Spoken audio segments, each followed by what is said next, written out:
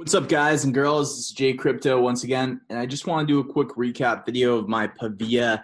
Me and my buddy, we just watched Pavia auctions, and I think it's a really great way to get used to some of these NFT concepts, some of how these NFT markets work, is just to sit down with your buddy on a Zoom call and just go and grab a glass of wine if you drink, or don't if you don't drink, and get some, I don't know, a pint of ice cream, whatever it is for you, or a salad if you're on the healthier side, and just pick a project that you and your buddy are in and just watch the auctions, because you learn so much and you talk about it and you're not invested in it, but you're learning. So that's a big thing. What I did find from watching those Pavia auctions, and I want to make this because not everyone has an hour to watch the full video, but it was a pretty fruitful experiment. And essentially what happened was we saw some pieces of land that ended up being auctioned off. And this was last week, so the market may have shifted since. But we essentially were watching these auctions and we saw pieces of land that we would comp out. And it was hard to find comps because CNFT doesn't list the date or the time that parcels are sold yet. However, we would just mentally comp out, right? And we'd make assumptions of, okay, how much do we think this one's going to sell for? Do we know? And you get to test it in real time because you see the auction actually show you what it sells. I used to use this strategy when I sold basketball cards on eBay, right? And like graded premier, some elite style basketball cards. So I'm definitely not saying that you shouldn't be flipping or you shouldn't be trying to arbitrage in this market, because I do that sometimes, full disclosure. But I also do pick projects that I'm not going to sell. and it really depends on what you're trying to do. And I'm just trying to add some transparency to the space, because we always hear about Gary Vee or some of these other, guys who have been around the block a bit in new tech spaces. And they say that there needs to be more transparency on that. And it's fine if you're going for the flip. It's fine if you're going for the long term, but just admit it. Just admit it, and don't oversell that, or don't badmouth other projects. Best practices kind of feel. However, the interesting part of this experiment was we found that there was low liquidity in the market, and some parcels were actually selling for less than we would have thought, like some really great parcels. I think that there was one that was close to the Central Plaza that ended up going for 600 ADA. And on Pavia, that's a pretty big deal. So, I mean, it's kind of, for the current market prices, I thought it was going to go for 800. I think my buddy thought it was at least going to go for 640, but it ended up staying at 600. So these auctions, they just may not have all the liquidity of people that are spending the time and waiting for the auction to end and willing to keep on bidding and things of that nature. So when they do finally end, sometimes you'll see that you may have just made a steal on a property. Now, if you're a seller in the CNFT space and you don't have to sell, my one recommendation would be maybe check out the auctions for your project. See how they're doing first before you decide to auction it.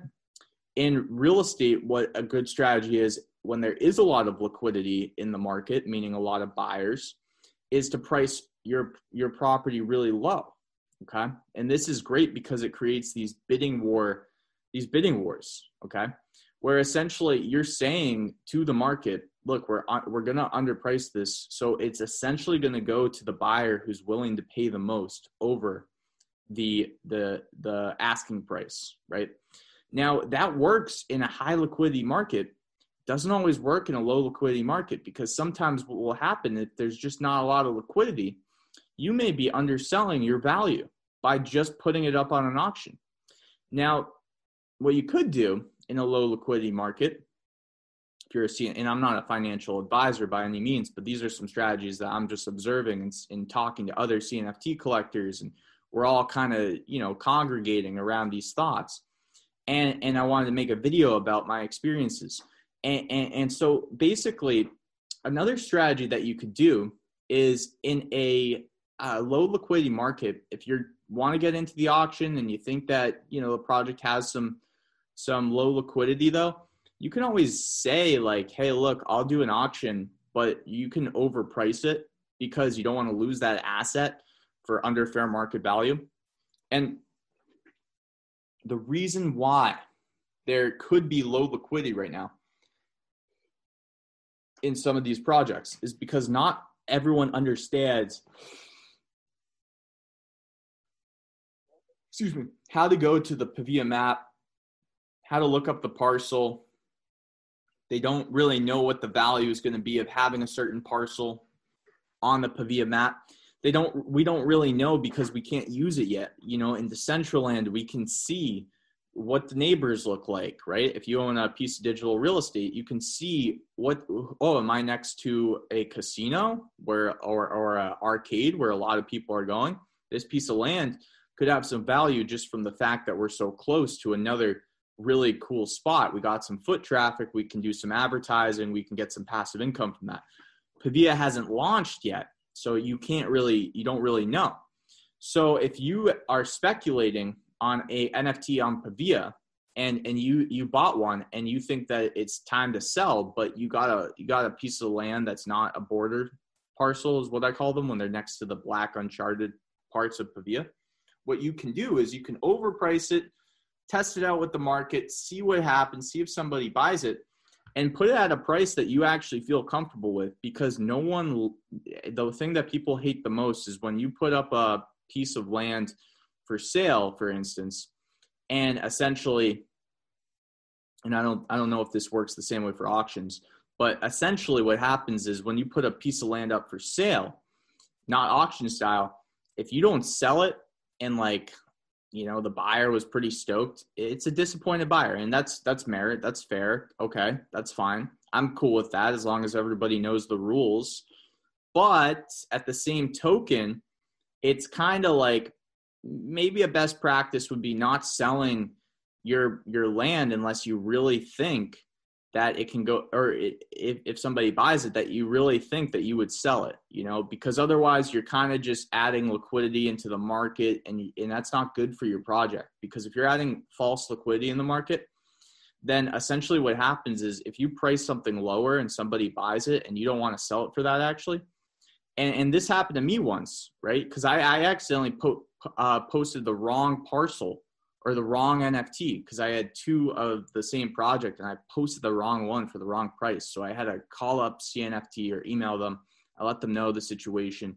Somebody bid on it in the first minute, and I knew that was going to happen. So by the time that I was done writing the email, I saw that and I was like, oh man, that's terrible. So I think they may have contacted the buyer and let them know the situation, but you don't currently have to sell. That's the thing. You don't currently have to sell. And maybe that's for the best, but if you want your project to not have false liquidity, which can turn off buyers and turn off people in the group to come to your projects, you're going to want to make sure that when you post that thing to sell, you really mean to sell it.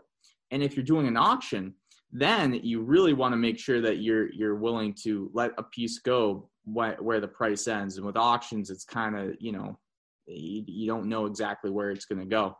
So those are the observations that I noticed from really digging deep with my buddy. And we've done this like 3 times now late at night. He's he works 80 hours a week or whatnot. So he's always working, and I am too. But we try to get together sometimes and just watch these auctions because we're all trying to learn. So that's pretty much it for this video. Thank you guys and girls for watching. That's Jay Crypto. I'm out.